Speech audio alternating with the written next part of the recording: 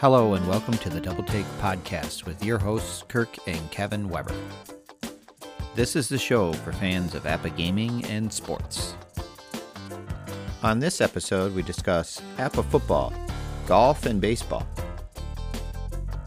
And we interview Bruce Endera, the TGA Golf Commissioner. Please join us now on Double Take, an APBA gaming podcast.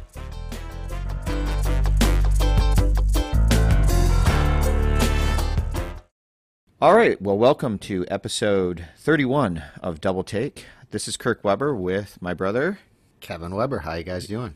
Yeah, and thanks for joining us again. More APBA gaming talk. We have another interview, this time with a person who also plays a fair amount of APBA golf as well as APBA baseball and football. So that'll be coming up after our break in a few minutes, but we've been busy trying to learn new games and get more into other APBA products. How has golf been going for you, Kevin?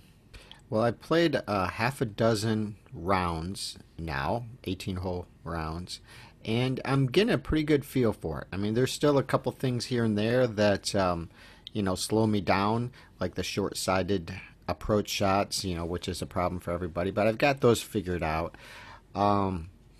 I'm trying to play with a variety of players, particularly the ones that have won the TGA Tour, just so I could play with those guys.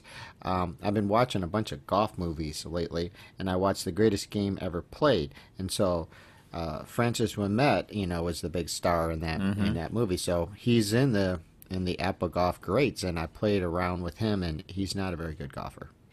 Yes. So, I found that out. Yeah. He really struggled on the greens for you, right? Yes, he can't putt to save his life most of the time, from even 10 feet in sometimes, it seemed like. So, but hey, it was a good experience. There was times where, he hit some poor shots, and I had to figure out how to get out of those situations, which is part of learning the game. So my speed on the game is improved. I mean, I think if I sat down and wasn't really distracted by other things, which is what happens sometimes when you're playing APBA golf. You gotta go let the dog out. You're doing this. Somebody calls you. Whatever. I can probably play in an hour and a half. I can probably get done in an hour and a half. But it usually takes a little longer than that. And sometimes I just play 9 holes and then finish up the 9 the next day. Right. It doesn't really matter. Yeah. There is a nice ability for pacing where after each hole is a good place to stop if you need to. And, I know when I've been doing some of the football, you might stop at the end of a quarter or something, but it's weird if you're trying to stop in the middle of a drive or something like that. It does have a good pace to it as one of their products. I agree with that. And you and I have been doing some Zoom stuff where we're trying to help each other learn various things. You're helping me with golf, and I'm going to help you with football. And tonight we're planning on doing some more with the 2013 college football. I have a big matchup between Alabama and Auburn that you're going to kind of go along with, which will be fun, I think. I've learned a lot from videos from Greg Barath, who's kind of the guru of APBA football, and he's been on This Week in APBA's podcast, and he's really good. I love his videos. If you want to get into APBA football, he's a good place to start. But I've made a few adjustments, with using iScore Football as my way of keeping track of things. So we're going to kind of work our way through that. It can always feel a little overwhelming when you're trying to learn these games, but then it does speed up. So you just got to have faith, right, that you'll get better at reading them. I hearken back to my baseball. I know what a lot of numbers are, and you start learning them as the more you play. And I think that you're experiencing that a little bit with golf too. Yes. Yeah. So and being able to read the cards too, for whatever sport you're playing. I'm sure you're finding that you can kind of read a football card a little bit now, compared to before. This will be very interesting this evening when we go through it, because it will be my very first experience with the football. I've been really focused on golf. Even though I bought the game, I kind of feel a little guilty that I bought it, and I basically have looked through it, but I haven't tried to play one down you know. Mm-hmm. So, but I think it would be a good way to go than try to figure it all out yourself. You can tell me the things that you learned, that, you know, the mistakes that you made, or, you know, the things that were confusing, that you can just kind of say, hey, this is the way this works. Okay, I know it looks like that. And I've kind of done that with golf for you, you know, to a Mm-hmm. point. So I think that really helps. That's the way app is supposed to be learned, you know? Right. You know, and I think there's something to be said about any Apple product reading through the directions or the instructions, but there's always a few confusing areas that need a human explanation, whether Hmm. that is somebody you know or nowadays like the videos, which is great. Yes. Um, so yeah, it'll be fun. I'm looking forward to just kind of continuing on with that. And I got a new dice tower. Mm. Really nice, you know, kind of way too expensive dice tower, but it's nice. It's got the kind of nice ring feel to it, you know. So I like it. So yeah, I mean, you know, you got to have little things that kind of draw you in. So that'll be good. So our interview coming up, you want to just kind of mention a little intro for our guest, and then we'll kind of cut to a quick break and go into that. Yeah, well, a lot of you know that we've been focusing a bit lately here on the podcast on APA Golf. So we have the commissioner of the TGA, the Tabletop Golf Association, the TGA Tour. Bruce and Dara is going to be joining us and talking. You know, we're going to talk a reasonable amount about APA golf, but also other things. I mean, Bruce has played. We started out with APA baseball. He's played APA football, so we'll touch on those topics as well. He's, you know, he's got a great personality and a fun guy to talk to. So I think you'll really enjoy our interview with him. So. Right. So stick with us, and then right after this short break, we'll come back with our interview with Bruce.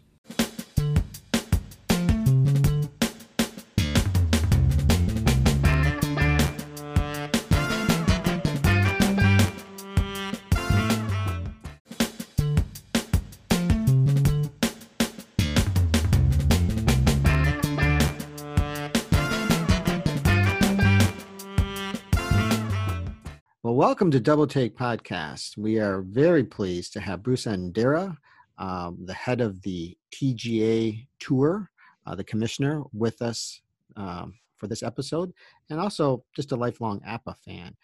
So, welcome to the show, Bruce. Well, thank you for having me. Yeah, All thank you. right.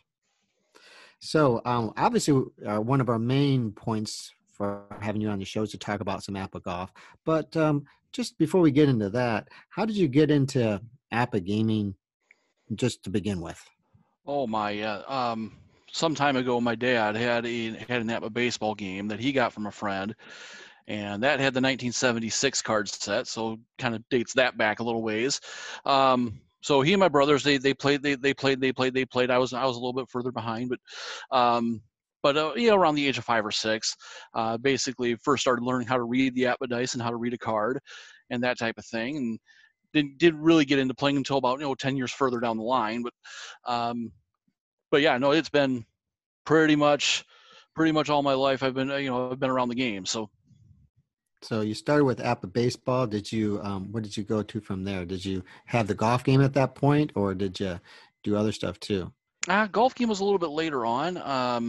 That was like let's see, early mid 80s was baseball. Was my start with baseball. Probably late 80s, early 90s was golf. Um, Even the original version of the basketball game was before that. Mm-hmm. Okay. That Mm-hmm. monstrosity. Football would have been like early 90s as well. So we got into that as well. Eventually, the later version of the basketball game came after that, hockey. So I mean, I've played most of them. So Yeah, Cool. sounds Yeah. like you have. Did you do leagues or replays or just kind of recreational, you know, events, or how did you normally utilize the games? Just curious. most of it was leagues, because my dad, I've got 3 brothers, so and a couple family friends here and there. Basically, we take one card set, we draft some teams from that. We take part of that card set, we draft some teams, play a league. Sometimes, you would play like short seasons, so it'd be like 34 game seasons, and we would be playing like literally, they would be playing like half a season in one day at times. So not unlike some of the regional tournaments that I've heard of that Yeah. are being played now, but yeah, we would just keep drafting from one set until we were done with that set, and then we get the next set, and then keep drafting from that set, and sometimes the league would break down, then we get back and maybe rejoin and restart another league, but Yeah. So who got all do you still have some of these old cards, or did somebody acquire them, or where are they, or were they just lost, or garage sale, or what? I think my dad still has the old 76 cards that he had. We dealt with the 1984 cards. Those are spread to the wind. Yeah. So those are spread to the wind, as are the 87s. But Yeah. that we used. I still have the 96 cards that we formed a league with sometime later, the 96 baseball cards, and most of the 89 football cards that we had a league with. I think I'm still missing one team. I'm not sure where the Green Bay Packers went, but Isn't it kind of funny how, like, I'm sure if you see some 1976 cards or 84 cards or 87 cards or even the 96 cards, and you look at those, it just like brings back certain memories. But, to somebody else, they look at a 96 card, they could really give a rip, but for you, I'm sure, you look at them and yeah, it's kind of crazy that way. Those cards, especially when you were younger and you're a kid still growing up, they mean something to you. Yeah. That's sure. Cool. And some of the players that, obviously, may not have done much in real life, but they had different personalities when we played with them. So oh yeah. Yeah, Kirk and I talked about that with, he had a good career, Eric Davis, but I had him on one of my APA teams, and I just rolled good numbers for him all the time. He was like Babe Ruth and Ty Cobb combined.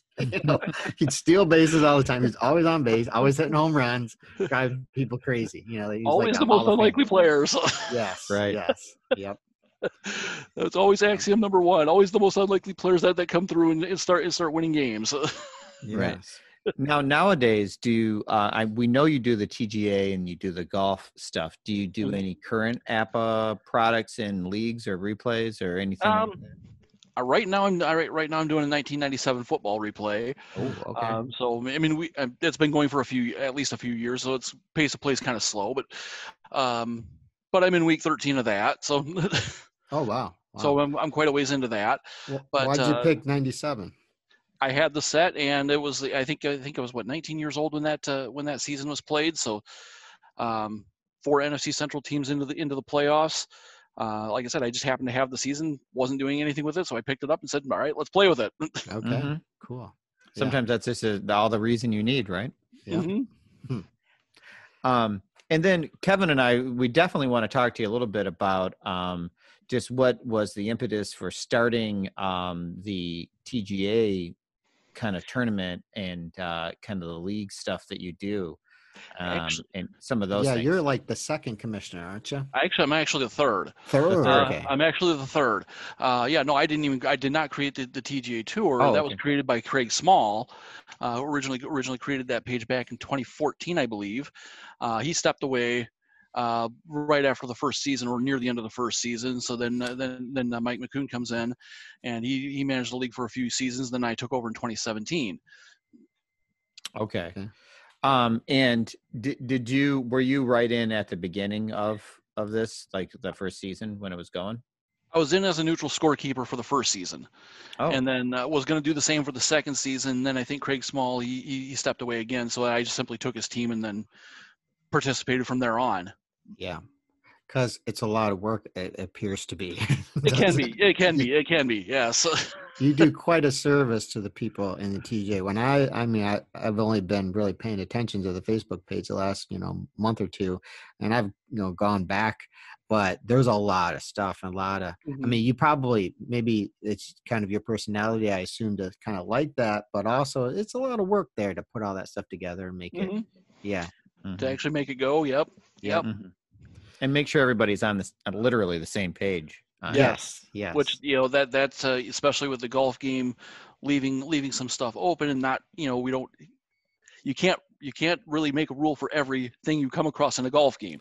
Yeah. So there has to be discussion. And, we come to a consensus, and sometimes you have to step in and make a call. But make a ruling. Yep. Yeah. Don't thankfully not too often, but sometimes you have to do that. But Yeah, you're like the marshal, right? Yes. yeah, course marshal. There you go. Right. Yes. So running the TGA Tour, what are some of the positives and negatives that you've discovered? The things you kind of like about, being commissioner, and the things that the challenges, I guess. What do you think? The challenges is just dealing with the different personalities. I mean, we got players from all across the country and all different levels of, here's the way I think this should be. And, we got the players who have been playing since the beginning. We got players who are coming in new and maybe sometimes some of them have their own ideas. So it's really kind of wrangling all that. And as far as the positives, really just about everything else, from playing the games, doing the scheduling, doing the write-ups at 36 holes, and at the end of the making sure everybody gets their scores in on time. That's Mm-hmm. Yes, you do a nice job with the write-ups too. I think we should talk to Tom about trying to, transfer some of those over to the APA blog as they go through. We could copy and paste them over and put a byline if that's something you might want to do. That'd be good. I think fine. people would like to see some of that stuff. I think it's interesting, because as we've talked about, I mean, baseball is the driving force of APA. Sure. But there's other, golf is a great APA game and a lot of fun. And I think a lot of people just need to kind of discover it. I mean, I've only played about half a dozen rounds, but I really like it. Once you get the hang of it. Especially once you get the hang of it and the little nuances. Yes, it does a very good job of replicating golf. But and kind of once you dig into some of the whys, yeah, why some of the rules are the way they are. Yeah. Mm-hmm. So you played the old game before, the old incarnation of it. What are some of the, I mean, I don't really know. What are some of the differences between the current version and some of the old ones, maybe positive or negative? Well, the reason I did play a little bit with that with the old version of the game. And again, that's a game that came out probably like 1962, I think, was the original date on that. Yeah. It might have been a little bit later than that, but I had it from the late 80s. A lot of the players and the way those boards were constructed were hitting a few too many of the shots right down the middle of the fairway. So you didn't see. You saw a few players spray a shot or two here and there, but most of them were basically going right down the center. So it became very, very easy to start scoring 64, 63, 62s once you had the distances down. Whereas this, well, not all shots go straight. I mean, even the pros hit them offline. Yeah. Maybe not as offline as we do, but yeah, that's true. But they still hit them offline more often than not. But they're a little bit closer to center. But kind of replicates that sometimes you might have to leave the driver in the bag just to be based on the way the hole is designed, or based upon the skinny fairway, or the holes that need more precision than others. So. Okay. I mean, that was kind of I think it did pretty well for its time for golf, for the game of golf. But as far as being more realistic, the current game blows it out of the water. So okay, yeah. Well, that's definitely true, because I do not hit many shots right down the middle with my guys. I tell you that. And that means like 50 right, 40 left. And it's like, oh my goodness. And then it's got to roll. I'm like, oh. But that's what it's supposed to be, Yeah, so. I did a little bit of that when I first started the game too. So when I first started the current version, it's like, oh. Yeah. Okay, maybe leave the driver in the bag. When you flip to the next hole and you see the skinny fair one, you're like, okay, this is not going to be good for this guy. You just know it. That is the description of my first time around Empire. So yeah, right. Yeah. Would you say, Bruce, that when you play with various players, similar to like APA baseball and some other these other games, you really feel like it kind of accurately represents how they play? Do you visualize that when you get a feel for the player or whatever? Yeah, for the most part, you do. Yeah, especially when it comes to like their precision around the greens and their putting. A lot of people can hit a lot of people can hit that 275, 300-yard drive, but keeping in mind that everything's regulated to, like, say, 2011 equipment with this game. So you're not going to have the 350-yard bombers that you do today, but it's you will still have a shot where you can hit one that occasionally that far. But But yeah, you will get a feel for the player that you're playing with. I mean, you will have the player that has a natural draw or has a natural fade, and that is pretty accurately replicated in the card. Mm-hmm. That's really cool. Have you gone down any of those kind of like rabbit holes where you're playing with somebody and then you want to know more about them and you kind of look into them and learn stuff about the history of golf through APBA Golf? Not so much the players, but the courses, yes. Oh, okay. Okay. But the courses for sure. But yeah. What are some of your favorite courses? Oh my. Just ones that come to top of your head there. I mean, who isn't going to list Augusta? Yeah. Which I think is Magnolia in the game, but yeah. Right. That one I like. Let's see here, Stadium Course. That's a good one. And that's Steel TPC City. Sawgrass, I think, right? I believe so. Yep. Yeah. Yeah, I think. I mean, a lot of them are really good because I have most of the courses. So. Yeah.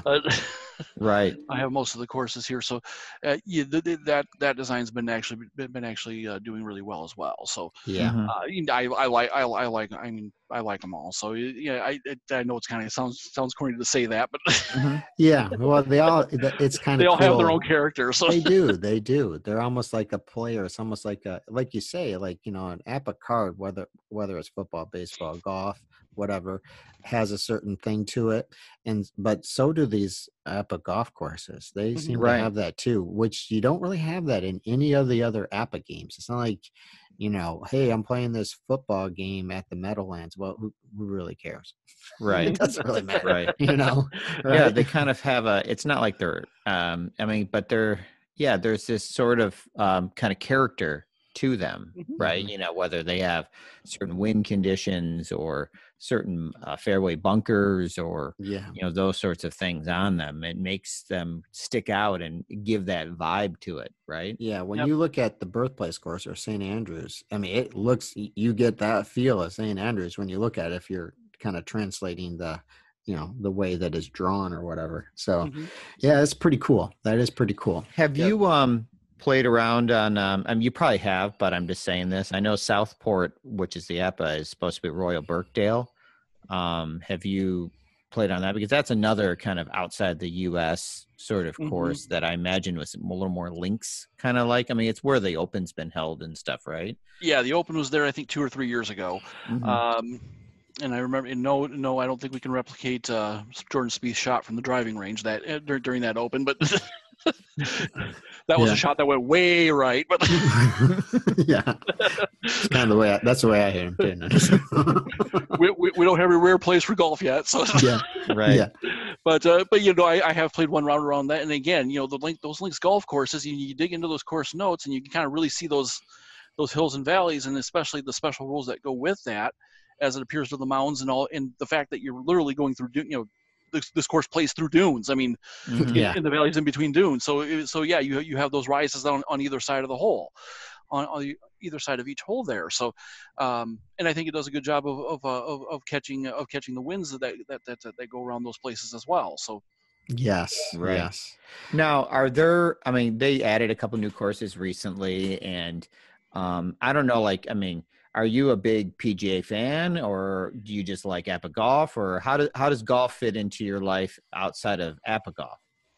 Well, I mean, in real life, I pretty much stink at the game, but right. Well, yeah, me too. I stepped on a range yesterday, and it was all over the place. But I do like golf. I mean, do I watch the PGA every week? Not necessarily, but definitely the majors, of course.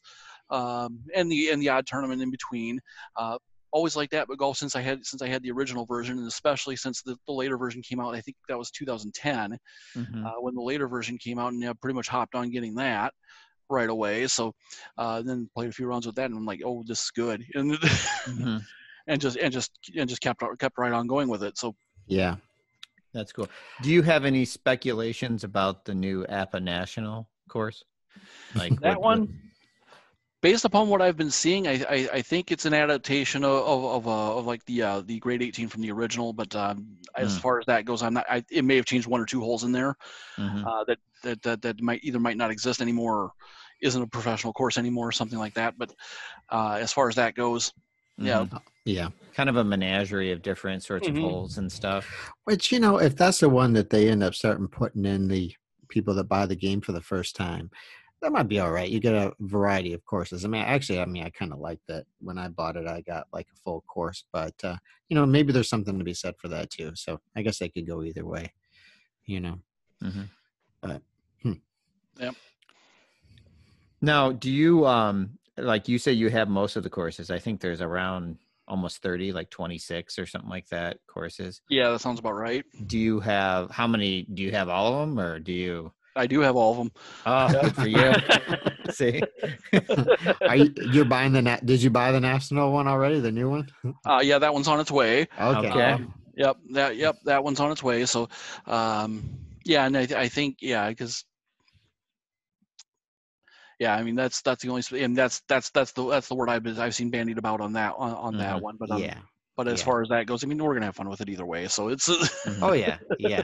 And when And, you've you got, know- if you're missing one, you got to get. The yeah, last you're gonna one. have to keep It's like, come keep on. the complete set. well, we've got Yeah. to be completionists about this, right? It Yeah. is. APA people are completionists to a point. I mean, it's like, okay, unless you're a multi-millionaire, you're not going to own every single year of APA baseball. But Mhm. guys would do it if they could do it. You know Yes. what I'm saying? So they try other things like, I want all the World Series teams, or I want all the Super Bowl teams, or whatever they want to do, right? Mhm. So you do what you can do. Yeah. Right.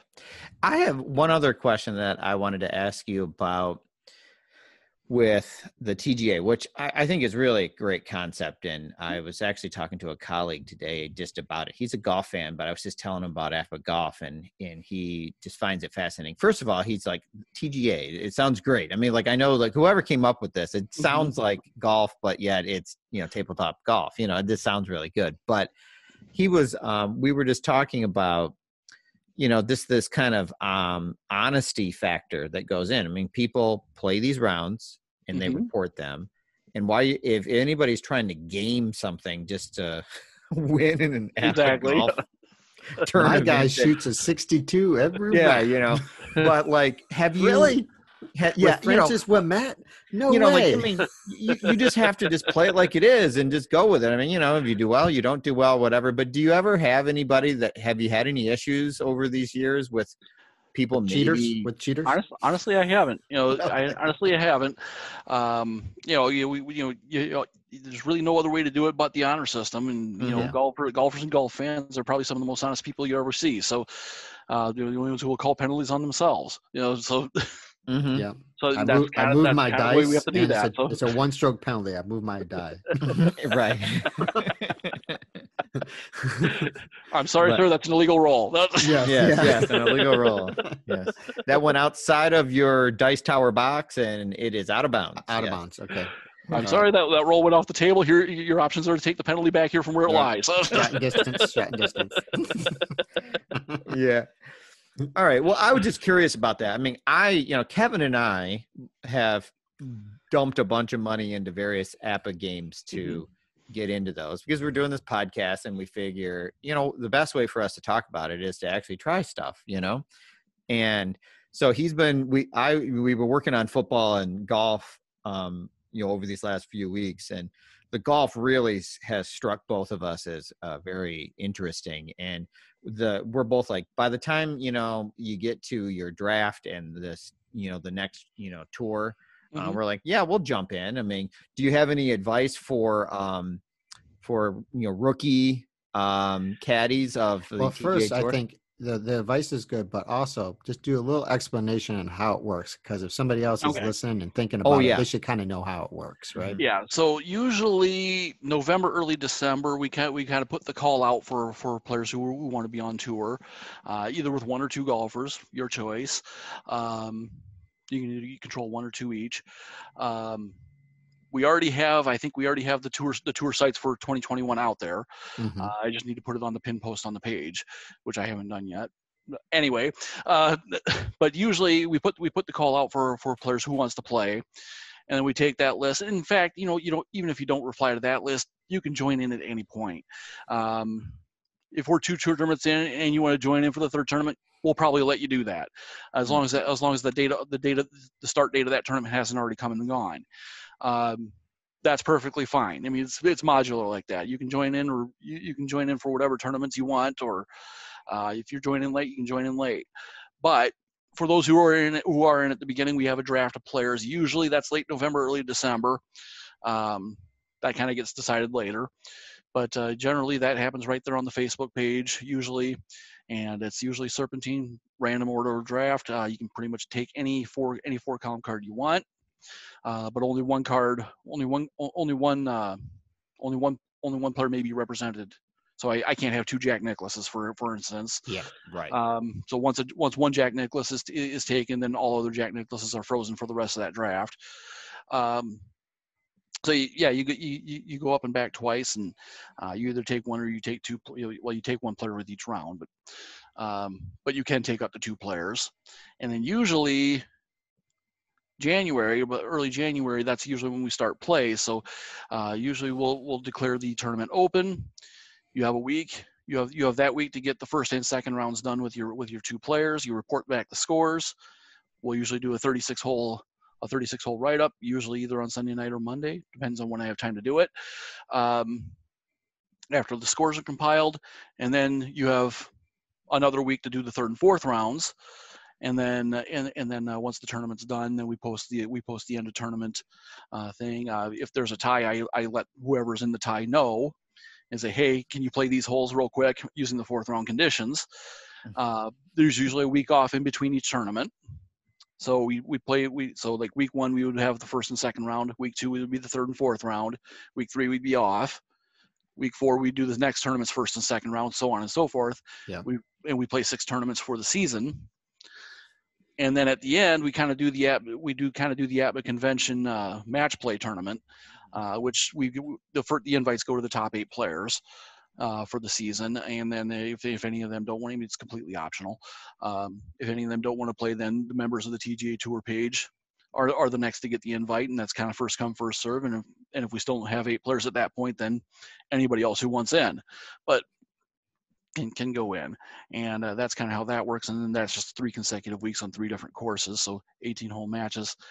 That's one of those things where, like we're doing here on Zoom, you could play a head-to-head if you wanted to. Mm-hmm. Normally how it gets done though is the players play their 18 holes.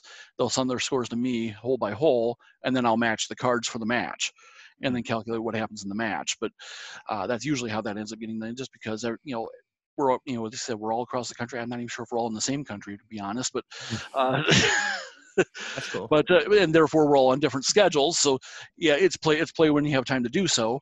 But that's kind of how that goes. And then we give championship points for every tournament that's played, and the number of championship points, that kind of depends on how many players are in the tournament and how many players are playing past the second round.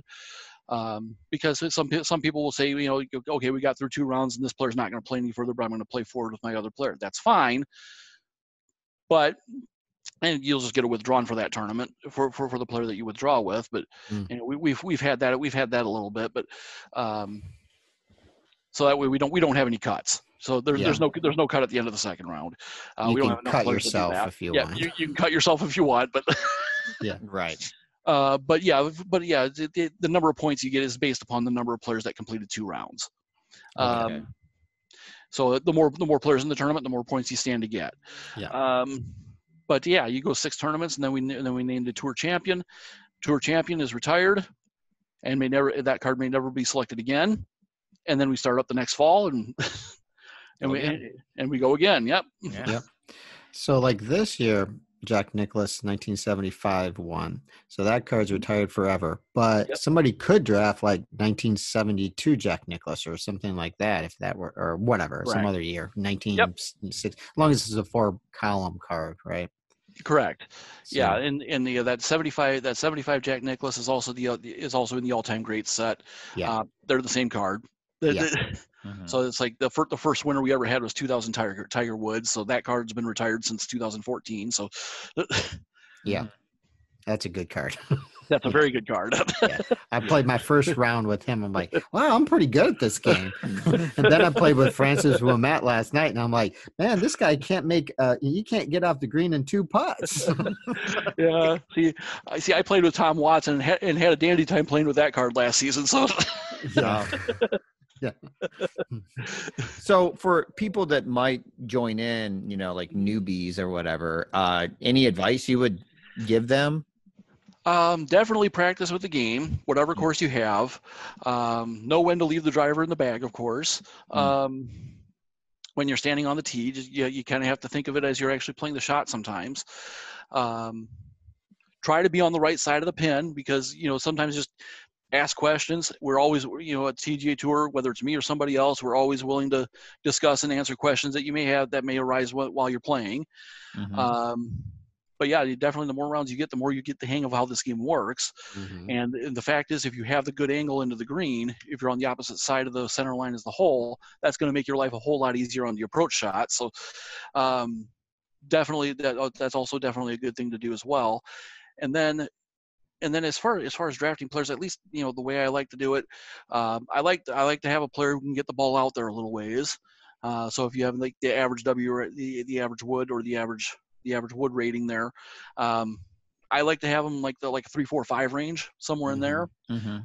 Every so often I'll just take a bomber just because hopefully not too many numbers in the 20s and 30s. Yeah. Yeah, hopefully not too many numbers in the 20s on that card because that'll send the ball 40 or 50 right or left. Yeah. Doesn't matter what club you're using. Yeah. That's going to spray over the course a bit, but outside of that, the numbers in the 30s off the tee, usually those are all right. Because those are your bomber numbers basically. But I like to have somebody who can at least putt pretty well. And typically what I'm looking for there is, obviously the more single digit numbers you have, the better. Yeah. But I'm also really looking for the numbers 18 and under because those are your under 20 foot putts. Mm-hmm. Right. Those are good putts on putts from inside 20 feet. Don't be afraid to go for it up to like 30 or even 40 feet, depending on who you've got. Depending on who you, yeah. So, I've had a few putts, the other golfer I had was Fred Couples. And I really didn't dare going for the hole from outside of 30 feet because, I saw 28s, 30s, those types of numbers in his putting column. It was like, okay, I don't want to deal with that and try to 3-putt this, Yes. Well, so probably better to play it safe on those. But I learned that lesson the last 2 days with Francis Ouimet. And let me just say, it wasn't the greatest game ever played because he shot a 77 at Gopher Links. Okay, go. Yep. And he couldn't putt, I mean, I was like, I know what a good putting card looks and a bad one looks like now because I was like, I got through 9 holes. I was 2 over. I was like, man, I don't want to, this guy stinks. I don't want to, this is not any fun. I'm like, I got to finish this. All right. Then he double bogeyed a par 3 and, because he hit it in the water. And I'm like, man, I'm never going to, I text Kirk. I'm like, don't ever draft this guy. Okay. Yeah. The first season I played, I had Bobby Locke, and that's a short hitter playing some pretty long courses. So. It's like us out there hitting. It's like, I hit a 220. Great. Okay. Well, you're 400 yards away from the hole. Yeah, that's okay. That was for sure an adventure, and somehow he had the lead in the gut. He had the lead at Magnolia after 2 rounds. I'm like, how did that happen? He's probably accurate. Maybe he didn't hit it long, but he hit it in the fairway. And if you do that, you're probably okay. Are there any guys that have been drafted over the years that you're surprised haven't won the whole thing? Yeah, or this year that Jack Nicklaus card. Yeah, that card's been taken probably 3 or 4 times, and hasn't. Always finishes somewhere in the top 5, but it had not won until this year. That the Tom Watson card I used, kind of surprising that card hasn't won because that card is deadly accurate from inside of about 150 yards. A few others. The others the winners we've had, I'm not really surprised that they did win. But, right. Yeah. And some of the others, that sometimes some people just draft players because they like that player and not necessarily because they think they can win the tour. And that's really kind of the point here is to have fun playing. But right. It's like, I like John Daly. I'm taking his card. Okay. Yep. We've had that. Yeah. And we've had that. Do most people tend to draft from the greatest players, or are some people owning some of these other seasons? I would say probably about 2/3 of any draft are usually from that all-time great player set. Okay. Yeah. And the other third would come from some other set. Like I said, I know that like I think it was Dustin Johnson from the 2018 set that came out this last year. We had playing this last year, and I think 2014 Rory McIlroy won Yeah. last season, and not Jack Nicklaus is the defending champion, but the season before that was 2014 McIlroy that won that tour. There was another McIlroy too. I think the 16 maybe. Yeah, I think 1 year. Yeah, because that was the one season. The 51. There was Ben Hogan one. Yep, I think that was 54. Right. Well, And I then think there was one of those that was from the 50s that must have been an outside of the greatest. Yes. Yeah, because I think Ben Hogan's ATG card is from 51. Yes, it is. Yep. So I think that was the 54 Ben Hogan that won that one. So yeah, that was from outside the all-time great set, and I think that 2016 card that was the 1 year where we decided to basically just draft from the current season set and see what happens. Oh.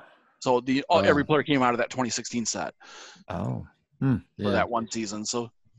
And then the 1966 Billy Casper also won. Yep. And Bobby Jones 1930. Yeah, those are the other ones. For anybody considering, you can't draft those cards. Nope. those are off limits to the TGA Tour. So there's still plenty of good cards. Oh, there's a ton of. I mean, that all-time great set has 144 players in it, so plenty of good players in there yet. So and some bad ones in there, like Francis Ouimet. But there's some good ones too. Not to mention each new card set that comes out is going to have a bunch of good players in it too. So yeah. I mean, I've had a few additions to Jason Dave do pretty well. So it's. So it's only 4 column cards. The old APBA game used to have 3 columns. It didn't have the approach column, right? Is that correct? And so I know you can't do it for the TGA Tour of those, but is there a way to play because APBA still sells Absolutely. 3 column cards? How do you play to do with the approach on the current boards? You would simply use the I column for those approach shots. Yep. Okay. Because the old game only had the 3 columns, and it had a wedge section of the board from 85 yards and in. So when this game was created, a lot of measures were taken to make it a reverse compatible. Okay. So that you could use the 3 column cards if you wanted to, or you could use the 4 column cards with the old game if you wanted to. Okay. You would just use the A column from 85 yards and in. But in that case, but yeah, if you wanted to use a 3 column card with the current game, you just use the I column for those approach shots. Yeah, because I noticed on the APBA website the 72 season's available, but it's only 3 column. Because I was like, 72 Jack Nicklaus, that might be a nice card, And then I'm like, it's only 3 columns. Yep. So. Yep. Yeah, so I mean, as far as the league, yeah, we agreed that it's 4 column cards only on that, but that makes sense. You got to have some kind of standard and use the newer cards. It's just like if you go to a regional baseball tournament, they're like, you got to use these boards from this year on. You can't bring out your 1976 boards, okay? We're not doing everybody. I don't care what team you bring, but everybody's using the same boards. Right. Yeah. Right. Yeah. Or they bring out the sacrifice bunt booklet. The old one that really was easy to use, It's like, no, we're not the overpowered hit and run, yes. Yes, yeah. No, you can't do that. So there's got to be some commonality for sure. But that's interesting. So if somebody obviously wants to buy those cards on the APBA website, they could do that. If they want to get them on the secondary market, they are playable with the game. So that's good to know. They are, yep. Yep. Yep. So you can play new cards with the old courses and sets. You can play the old cards with the new. So as we know, golf is an ever-changing game. And you mentioned that, we have like a lot of big hitters now that hit it 300 plus yards frequently. What kind of changes do you think that might be in store in the future if APBA were to update the boards? I mean, or what would you like to see for some changes in APBA golf, if there's anything? Really, just some better explanations as far as some of the rules that are in that book, to make them a little bit less confusing for the new player, especially concerning being short-sighted on some of those approaches.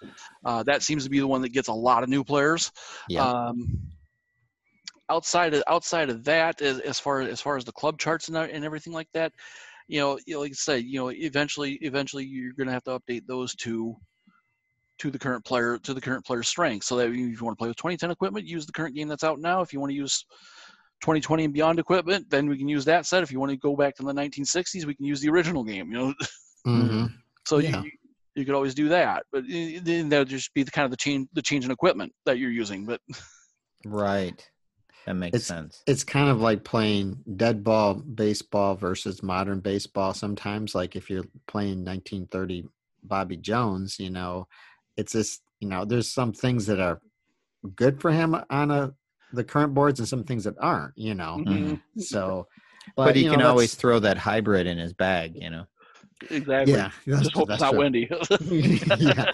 But that's the thing with all APBA games. I don't care, football, hockey, baseball, the games have all changed. So when you play with an older team versus a newer one or whatever, there's differences. Yep. It's just the way it is. Mhm. Yep, and I definitely noticed that some time ago when I did like a Crosshair 64 team baseball tournament. When I think I had cards from the 1950s all the way up through the 1990s, and it was like when I was playing the old versus the new, you really saw that, and it's like Mhm. there's really differences in the way that you have to play these older teams. Yes. Yeah. I mean, I played in a dead ball tournament. The first APBA tournament I ever played in was a dead ball era tournament, and I don't really hit and run. And all these guys are like, all right, second first ball, hit and run, and they're like hit and run all the time. And I'm like, on the fly, I'm like, I got to figure this out a little bit here. I got to change my lineup around. I mean, I didn't win the tournament, okay, but I was like, okay, this is a little different here, Yeah, So, sure. Mhm. Sure. And just like if I decided to do, I mean, I have the 1976 football set. Just like if I decided to do anything with that, there's a difference in the way I've got to play that versus 1997. That's Mhm. Yeah. those yeah. offenses ran differently. Oh Right. yeah, you're right. I mean, no doubt about it. And if you want to go back and replay the 72 Dolphins and see if they can go undefeated, well, you better know how they played the game because it's not the Yep. same. Larry Zonka got the ball a lot. Let's just put it that way. It's like his card might not look that good, but he got the ball 30 times a game. Yeah, exactly. Right. Yeah. So Didn't he have the face mask with like that U thing like up above or something? yeah, they have that on the APBA card too. Yeah. Yeah, yeah. You just have to get a red Sharpie and put that in there. Yeah. So that'd be funny. So, do you feel like taking some breaks from APBA golf is always kind of good, and then you get rejuvenated by the time you get late Yep. fall and Yeah, kind it's of been get a into long the haul. Yeah, I bet. because the TGA Tour, from the time we start calling for players to the time we're done with that match play, that's almost 6 months of time there. So between those two times. So yeah, after that, it's like, okay, Yeah, got to take a little break here. Got to take a little break, do something else, and go play some real golf. right. yeah, go play some real golf if I can. That's Yeah. I think the timing for having it more in the winter, I know that some people could be in warm weather areas, but most of the country, there's certain times like, January is not really for most of the country a time that people are golfing unless they go way south or something. So, it's a good time to kind of do something with golf related things if that's something that is of interest to you.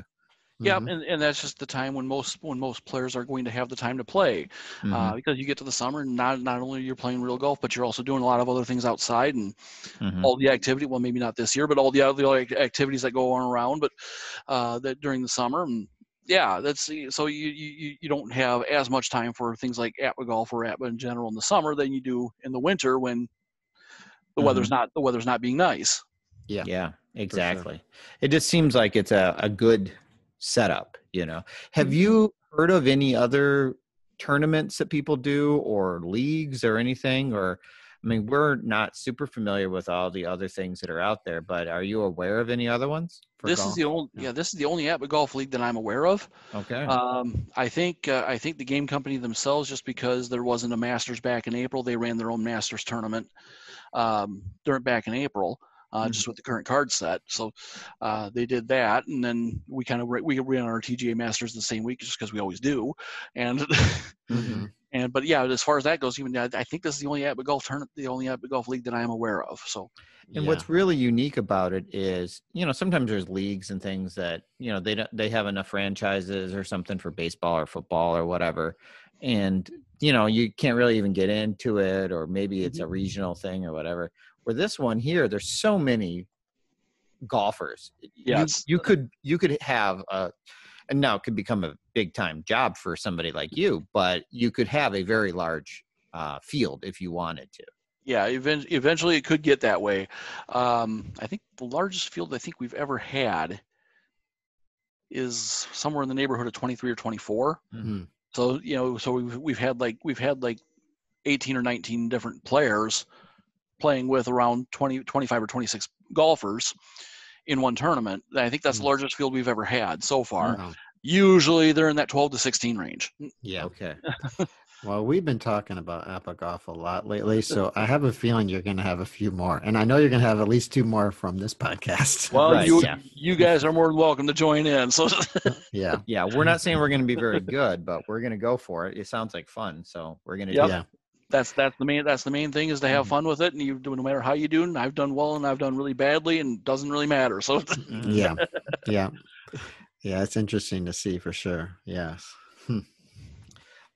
So one of the other questions I often ask guests on our show is just, you have products, various APBA products. Mhm. Do you have a spot in your house that you store things, or how do you organize that? Do you have a secret stash of money for buying things, or how do you manage no all secret, of this no, stuff? no secret stash of money, but like right now, my '97 football stuff is all sitting here spread out across my desk, and the card set's over there by my printer, and then I've got a shelf that's got some of the games, and then a whole big thing in my closet that has these little plastic shoe boxes that I keep the seasons in. So, Mhm. Yeah. so yeah, it's kind of strewn out all over the place, but you kind of know where everything is when you want to Mhm. get at it. So, Right. You got to have a system of some sort, right? sure, yeah. And you have to have it organized in some way, or your significant other will tell you that it's a bunch of junk. All right, if you make it look like junk, and then that's what they think. If you have it like, oh, I've got it. Okay, hey, can we Right. go to Hobby Lobby or Michael's or whatever and get some nice little boxes to put my stuff in? Oh, it's nice and Right. organized. Plastic Yeah. boxes make it look a lot less like junk. Yes. Yeah. Yes. Yeah. And it also keeps everything quite nice. So Yeah. just for my own sanity, my own organization. So Right. How many more golf courses do you need? Well, I need all the ones for the tournament. I mean, how can my guy play if he Right. can't get on the course? Right. exactly. Well, Of we course you saw can't the play in that list. tournament. We saw the list of the tournament ones, but then Kevin and I, jumping in late, we just recently purchased the APBA golf game, and it doesn't come with DC Metro anymore. But that's one of the courses for next year. So I think the only 2 what looks like pristine copies of DC Metro were sold on eBay in the last few weeks, and we bought them. We each Nice. got one. Nice. So, And that's the first. I think that's the opening tournament, so you got to have that. So right. Yeah. yeah. Yeah, it'll be the DC Metro. I think is the 4th tournament for next year. So that we have on the Oh, is schedule. it? Okay. Oh, Well, yeah. maybe it's Empire or something's first. I don't remember. Yeah, no, I'm looking at it right now. Rubber City is going to be first up. So he's going to be first up in January. But yeah, we put that up there, and I think this is the first time that we gave the top 4 golfers on the tour. We gave their owners a chance to name one of the courses that would be used in the Right. following season. So that's the first time we've done that. And then, of course, we're always going to have Magnolia, and usually one that just left up to the luck of the draw. So, Right. Yeah, when we had Ron on, we asked him, what course you thinking about? And he really felt guilty that he's like, I've done so poorly over the years. I feel like some of these other guys who've won should be able to pick. I'm not really sure. And I think he just said, pick one or yep, something. that's what he told me. Yep. Yeah. That's basically what he told me. So, Yeah. Yeah. and the ensuing draw gave us DC Metro. So, Mhm. Yeah. Yes. Which Yes. put us in a bind because we had to find DC. No, I'm just no, Yeah. we got it. Yeah. Hey, Yeah. what are your thoughts on spiral bound versus non-spiral bound courses? We've talked to a couple people. Do you have preferences, pros and cons on those? I think it was just a cost issue to go to the non-spiral bound ones. I don't think I've ever run into anybody, including probably myself, that didn't prefer the spiral bound courses, especially since I can mark on them with the dry erase marker. Because that's kind of the way I like to do it. A lot of people like to use markers if they have the old ones, great. If not, myself on the other ones. I mean, they're still nice courses. they're still very nice courses. They're still very well done, the non-spiral bound ones. And there's some advantages there where you can just kind of go through and flip them over, and you have a little bit of a wider area that you can see things a little bit better. Like say the marker I use is it's an old golf tee. I shaved off one side to make it lay flat, and use the pointer of the tee to mark the ball. But yeah. Been doing that since the old APBA golf game, but since I had the flat markers, and those went gone to the wind at some point in time. They weren't the really old ones that I've seen like Ron use from the old game, and I'm not going to pay the exorbitant price for an old $300 to get some. Exactly. Yeah. to get one of those, but yeah, no, the flattened golf tee actually works very well. So, but yeah, I mean, they're equally playable. I would see, I would probably suggest that if you're good, that with the non-spiral bound courses, that you find a way to get some sort of protector on them, laminate them or something. Unfortunately, I was a little bit late doing that last fall. We had a large storm coming through last September, and a few of the courses that were sitting in front of the window, I couldn't quite get the window closed fast enough. Took some water damage, and they're still playable. They're still playable, but it's but it's always wet on that course. Yeah. Yep. Conditions are always pretty damp. Yeah. You're like, yeah, because you roll for like the wind and conditions and stuff, right? And so using those courses, like, well, it still looks wet. Okay, so it's wet. It's always wet. Yeah, usually right at the end of one tournament, I'll roll for the conditions, roll for the pin placements and conditions for the next tournament. So, and then post those pretty much as soon as the first tournament's done. The second tournament stuff will be up there. So if you want to get a jump on it, great, go ahead and do so. Yeah. But the only thing I as commissioner like to see is go ahead and play them. I just don't, just don't give me just if you want to give me first and second round scores, great, fine. That's I have no problem with that. I would just rather not see third and fourth round scores until after we've done the 36-hole report. Right. If you want to play them in that first week, great, do it. But just hold on. Just hold on to those third and fourth round scores until I'm ready for them. Exactly. And sometimes that's not doable, and that's fine too. But it's right. Where people's schedules are like, well, we're going on vacation, got a lot of work stuff, travel for work. I'm not going to be able to report back to. Okay, fine, play and report. Then we'll try to make sure they get on there. But so do people like Facebook message you those reports, or do they email them? How do they do that? I think there's one that emailed last season, and the rest of them pretty much are all Facebook Messenger. So yeah. Do you want just the score, or do you want like a picture of the score sheet or something too?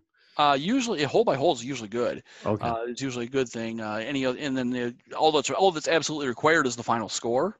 Yeah. But hole by hole is really good. Is really good to have. It helps when I go to do the write up. Oh, yeah. Anything else you want to tell me about the round? That's highlights, anything like that. Always good. Don't write a book, but don't write a book. But if you want to do like a short paragraph or something about the round, that's fine too. That always helps as well. But other than that, so it's usually kind of a blind thing, because a lot of the reason we like to do that is I don't necessarily want somebody else's scores affecting the way I play the round. Because like theoretically everybody should be on the course at the same time. You don't want everybody to know that a 67 is a score to beat, because they just might beat it. Exactly. or at least the temptation comes into your mind. I mean, you don't know. Maybe a 70 is good enough. Okay, I guess it wasn't, right? Yeah. Yeah. Unless you're at DC Metro, in which case, you usually need at least 20 under to win that one. But yeah. From what I've seen, but it's like, I think when I rolled the conditions for Los Angeles last year, and it was like, okay, near perfect conditions all week. We have normal fairways, we have no wind. I was like, oh, this score's going to go low, and low it went. But I think it ended up being 30 something under par to win that thing. And it's like, oh my. Right. Yeah. And sometimes that happens on the PGA Tour. So it's like I knew this was going to go low, but I wasn't expecting that low. Yeah, that's crazy. Well, this has been really great talking with you, Bruce.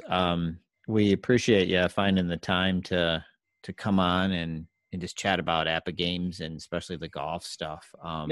It's been one of our goals to try to tap into some of those other areas. And this is, we've had some great golf guests actually the last few weeks that, who have been on the tour and done different things like that. So it's really good. But, hopefully we can kind of integrate a few more reports and stuff, because we both kind of work with Tom Nelshoppin on, with the APBA blog and stuff, but there, more coverage on other things like golf would be good. And while you're doing those reports to get a little larger audience, I think people would find them interesting. I mean, really what people find interesting is what happens in looking at cards, even if they don't know how to look at an APBA golf card, Yes. Yeah.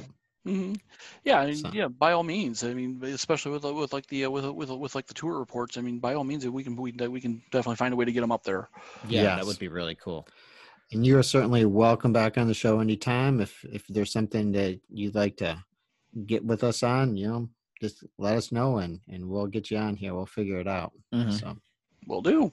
All right. All right.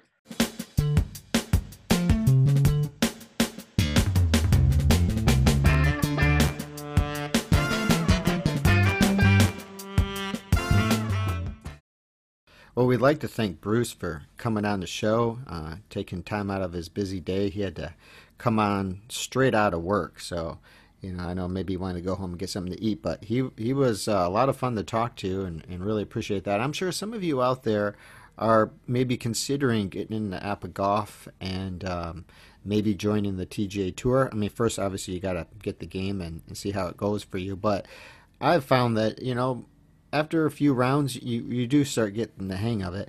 And, with this episode here, we usually post something on the APBA blog that, says some stuff about a particular episode. So we'll have, we have a list of the 2021, really, TGA Tour schedule. So you can kind of take a look at that and the courses that are going to be used, because you'd have to try to get a hold of as many of those as you can if it's something you're interested in, and try to figure out a potential golfer you might want to try to draft if it's something that you're interested in. So that information will be there. Check it out. Feel free to comment on it. We'd be very interested to know what you think. Right. I think it would be cool if more people join in, and we talked about that with Bruce. It can have a large field of golfers. Could be 100 guys or something. Right. Yeah. And the more that makes it more interesting potentially. And it's, while there's lots of solitary ways of doing APBA gaming, golf definitely is one that doesn't have to be face to face. So it's just a different animal that you might want to explore. But if you're trying to get into APBA golf, at a minimum, you got to buy the game, which is $45, and then that comes with the current President's Cup grouping, which is the 2019, and it comes with one course, which is Gopher Lakes now, right, Kev? Yes, yeah. As of right now. And then if you're a fan, the courses are kind of part of the character of the game, like we talked about. So I would say that you might order within that order, because you're paying for shipping one way or the other, $10 to $15 at least. Probably some other courses. You might want what is St. Andrews, which is Birthplace, or you might want Magnolia, which is basically Augusta. And then if you're interested in being on this tour or participating in it, you would need the courses that are on the tour. So if you're like Kevin and I, the first one is Empire, which is Bethpage Black, I believe. That's the first tour stop. So if you're ordering it and only had the ability to maybe buy one extra course, that would probably be a good one to get, because they offer that. And while if you don't play in all of the tournaments, you can't win the whole points chase, right? You could have one good weekend and win it. It's just like a golfer that happens to win a tournament or two, or plays well. So you could experience it in such a way. And Bruce did a nice job. He seems pretty open to people coming in and out, in a very kind of golf sort of thing, right?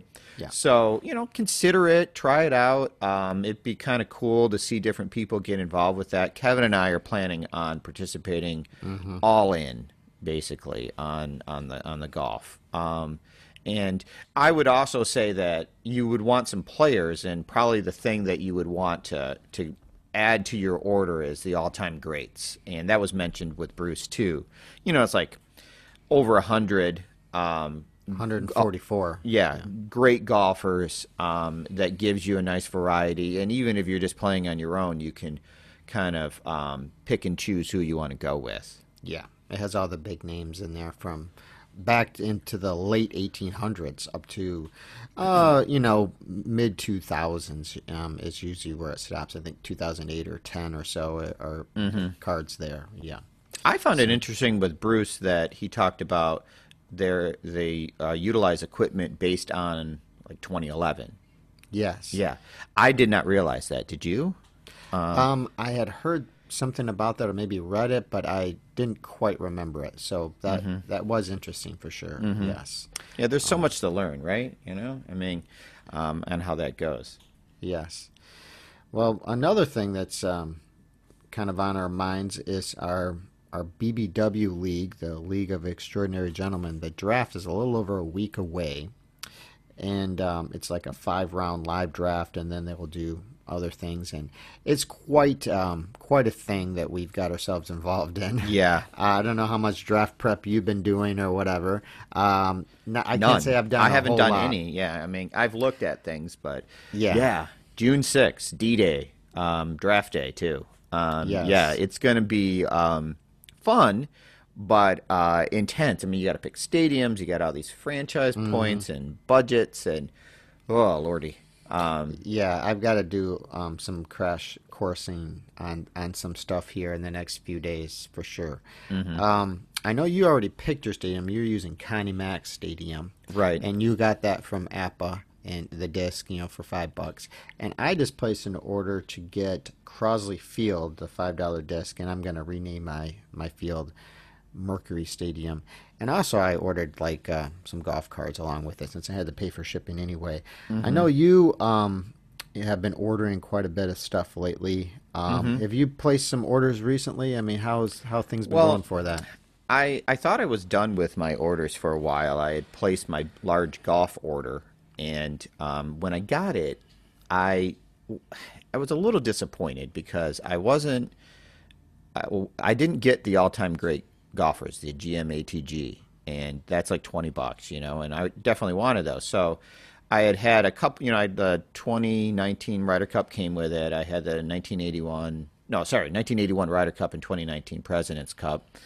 And those were basically the cards I got. I was like, where are my other cards? And then it had a little note on it saying, oh, those are out of stock.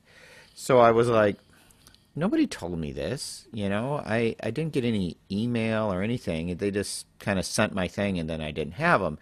And I guess they were getting new ones printed or whatever. And I get it. I mean, and then I got these confusing emails where my thing was too heavy. And I've been doing UPS shipping because getting things through the post office in the Metro Detroit area is really a struggle right now because it's so slow. It takes like twice as long. And I'm not blaming any postal people or anything. It just takes forever. So I'm going UPS. And so I had paid the $15 for the UPS, and then they said I owed more because it was heavier, which is fine. And they do a good job. I've had that happen to me too, where they charged me a little more. And also when they charged me a little less. Right. I've had them take off. And so I'm not complaining about that, but I got this thing saying I got an email before it got delivered saying we're holding your shipment until you pay the additional shipping. I'm thinking I already have a tracking number. It's getting delivered today. So I was so confused. And then when I came, then I started piecing it together and realizing, oh, they're holding the greatest all-time golfers until they come in, and then I pay this thing or whatever. And I have no problem paying it, but I just felt like I wasn't told what was going on. So that was kind of... And it was a big order, too. And yeah, I had spent... it's too much, but I had spent over $200 to get ready for all this golf stuff. And I just would have appreciated knowing a little bit about where that wasn't coming. And now I would have had to wait a lot longer because I was like, if it's only a few days and you're getting them in, hold my order and then throw it in. Right? Yeah. Because otherwise I need to, and then it was like, how do I get this? Well, let us know. And I'm like, do I place a new order? Do I not? I just never really got communicated very well with that. And look, it's a small company. They're doing the best job they can. I get it. I'm not trying to be a complainer. I see too many of those people on social media doing that sort of thing. I just wanted to know what the options were and just let me know and I'll deal with it. I get it. If you don't have something in inventory at that moment, then we'll deal with it. So what I ended up doing is placing another order because I wanted a tracking number and I wanted to make sure it went UPS again. But then I had to pay another $15 to ship new products, which I think I would have done anyway. But I felt like I wasn't given the choice. Mm-hmm. Like it was forced upon me. And because, let's be honest, I know people might want things quickly, but there is nothing coming from APBA that you need that desperately, right? Like I can wait if I need to. I mean, maybe you want something because you're playing in a tournament that's coming up on the weekend. Well, then you need to plan accordingly. Okay. Yeah, exactly. That's not their problem. And right now, that's not happening. Right. So I was just like, maybe I could have waited, maybe not. I don't know. So I ended up, reordering the greatest. If you would have had the choice, because they said it might be 2 weeks before the new all-time great golfers were printed, would you have waited 2 weeks? I think I would have, and then I just would have focused more on football. Yeah. Now I've done some you and I worked through, and I grabbed a card from the '81 Ryder Cup, like Raymond Floyd or whatever, and used that, and it works fine. Don't get me wrong. But yeah, I think I would have just said, okay, I'll just save on that. So because I was paying another $15, I was like, well, I may as well throw in a couple other things. So they got more money out of me, really, because I threw in like the 2006 golf season because that had a lot of good cards in it, and I did the 1951 season, which was only $6, So I ended up spending, another $18 on two other card sets just because I'm like, if I'm paying for that, what's the diff, Yeah, exactly. And so it was, that just a bit frustrating. Kevin and I talked about this, and I debated whether or not I wanted to even bring it up because I don't want to be a complainer, and because I see so many of those people do stuff like that. But on the other hand, I also don't owe anything to APBA or anything. I'm giving them a lot of money, and I understand that why they kind of got rid of their, the telephone. You can't just call APBA and talk to somebody. And people and they did away with that a couple of years ago. And people, I can't call them. Well, they don't do that because people want to place phone orders, and that's a big mess for them. So I 100% understand. But that means you got to do a good job sending out some emails, especially on a large order where you give the people the options. Hey, these cards are out of stock. It's 2 weeks. Do you want us to just hold it, or do you want to just have us send it out and pay for the other stuff later? That's all I needed. Your choice. What do you want to do? And because things get out of stock. I mean, they don't have infinite stuff there. We've had great experiences.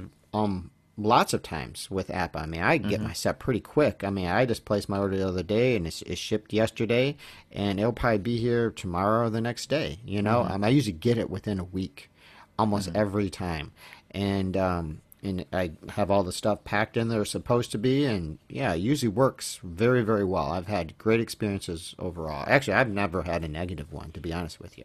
Right. So. Yeah, it was just, and it was kind of like. It was not shocking. That is way overstating it. But I was expecting to see the greatest golfers of all time. You were so excited to get your APBA order. And I'm always excited to get an APBA order, even if it's just a disc. Right. And so I'm pawing through there, and it was such a letdown. It's like opening up your Christmas present, and part of it's missing. Right. It is. And so, and I had waited for it to come, and it came, and, I was all like, yeah, and I took a picture of the box and, texted it to you, and like, hey, it's come, yeah, I'm eating dinner, I'm going to open this up afterward, and then I'm like, what the heck, And at first I didn't see it, and then I look at the invoice, and I see a little note on the bottom, oh, that's out of stock. That's all, that's the only thing. I just felt like I was this kind of, not really blindsided a bit. You're just blindsided. And so that was now. I mean, I've got you yesterday. The new order shipped.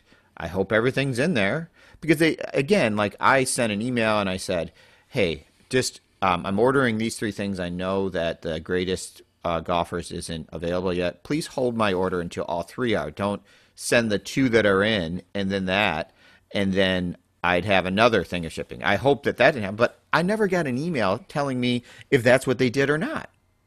Yeah. Because so I'm hoping that the thing that's scheduled to be delivered on, Monday or whatever, is actually going to be the right package. Yeah. Right. Yeah. And so, just a little more communication. I don't think that costs anything. That would I just know they're be, short-staffed a bit with the virus and things like that. They, haven't had their full staffing, so I'm sure that plays into things. But still, just a quick email, a couple sentences. I mean, telling you what's up. I see people that I saw a guy asking, and I had the experience of downloading the 2019 BBW season. You and I, were talking about doing that, and I said, okay, I'm going to do that. And that was my first time doing a download. And the way their Yahoo store works is when you place an order on the Yahoo store, you don't get charged until they go through the order. And so you'll get an email from APA, but they haven't actually charged it until they kind of check on the shipping cost, because they do exactly whatever the shipping cost is.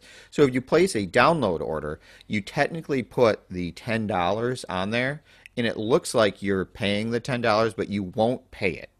They will take that off when they do the final charge. So like if you're doing a $20 download, it'll just be 20. It's not going to be 30. But there was somebody, and they kind of have instructions on there, but they're a bit confusing. And it's a little bit old school that they're not able to have a non-shipping product. They have a lot of download stuff. I mean, if you only had a couple things, it's one thing. But it worked, though my first experience doing that was a little weird for me.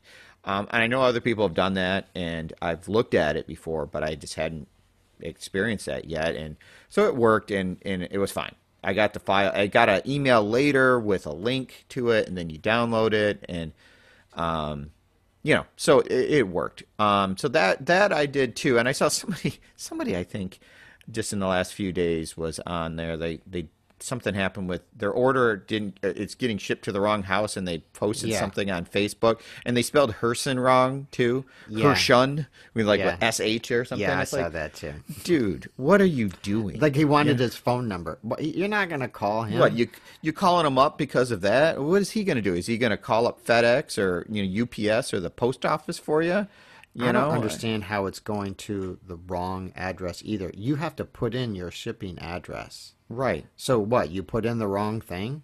Well, I think wrong is in quotes here, right? Okay. Because it's like it's going to the address you put in. Yes. If that's the wrong address, then you put in the wrong address or something. Yes. I don't know. Maybe not. Maybe the Because person it doesn't store. How do they? The APA site doesn't store your address. You got to put Right. it in every time. How does he know? Because we bought a lot of stuff lately. Right. So every time you have to re-put it in. It does not save it.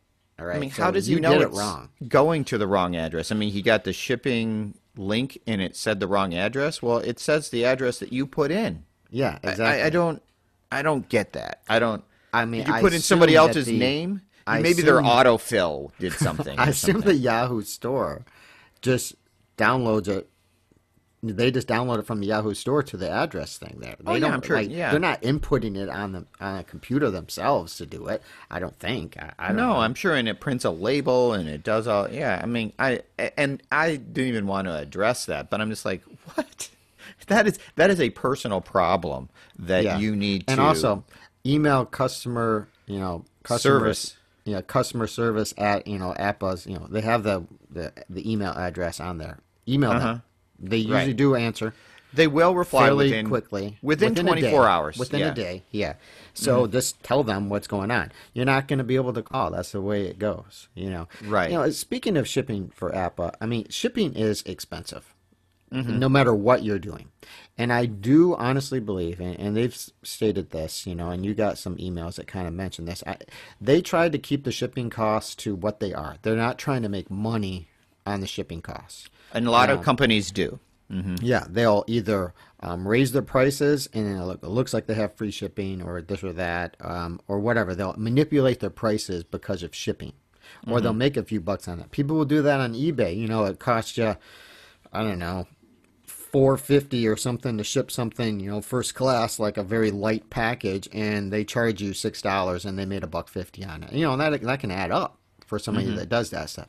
So they charge you as if you were there in Alpharetta, Georgia, shipping it. That's how much it costs to ship it. And if it's less, they give you your money back. If it's more, well, you're going to have to pay because your package is heavy. I mean, that happened to me when I got the football game and the golf game and then a bunch of stuff. Happened it cost me about with golf, $250 more, you know, which I understand. They're like, well, this is a little heavy, you know. So if it's within that range, that's the standard $10 or $15 for UPS, whatever you're doing, then that's what it is.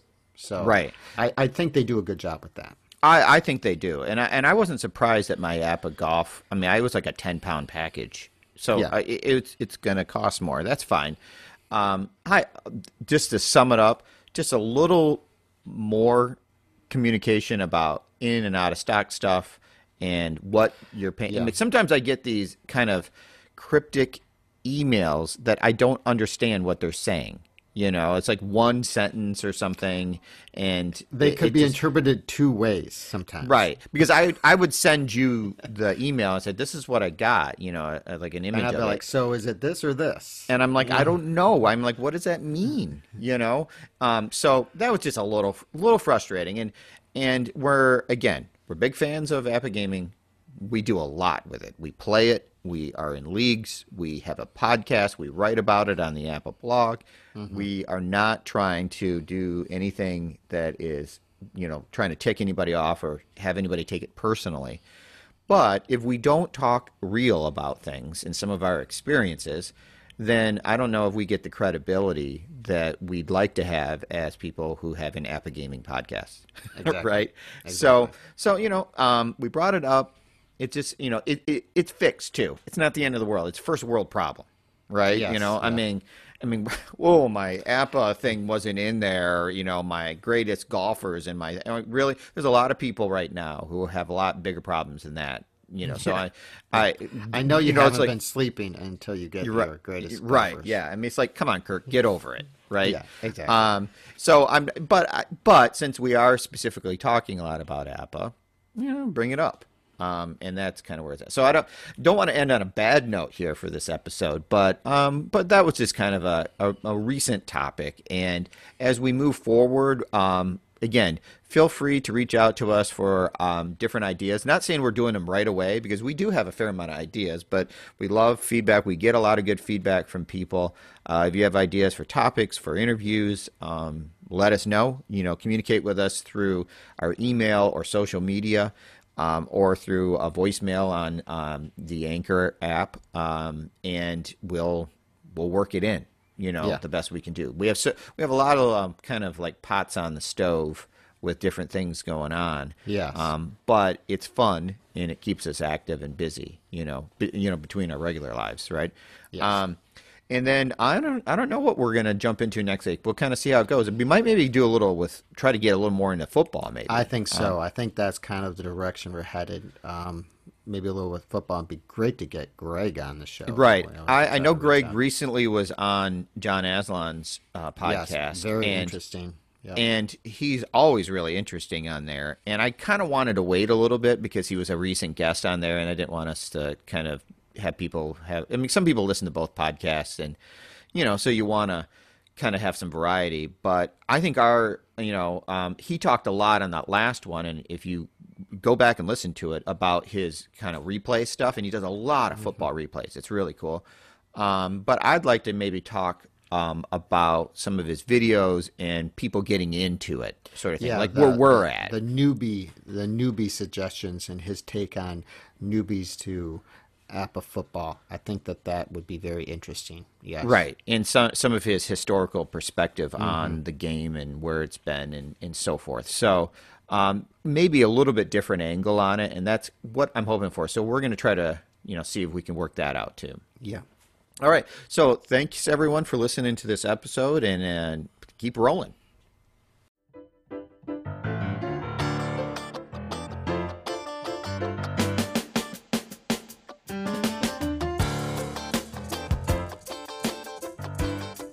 Double Take is recorded using Audacity and CleanFeed. We use Fifine USB microphones and distribute through Anchor.fm. Theme music Funk in the Trunk is by Shane Ivers at silvermansound.com. Please follow us on Twitter, Facebook, or Instagram at DoubleTakeCast, or email us at doubletakefeedback@gmail.com. Thank you for listening.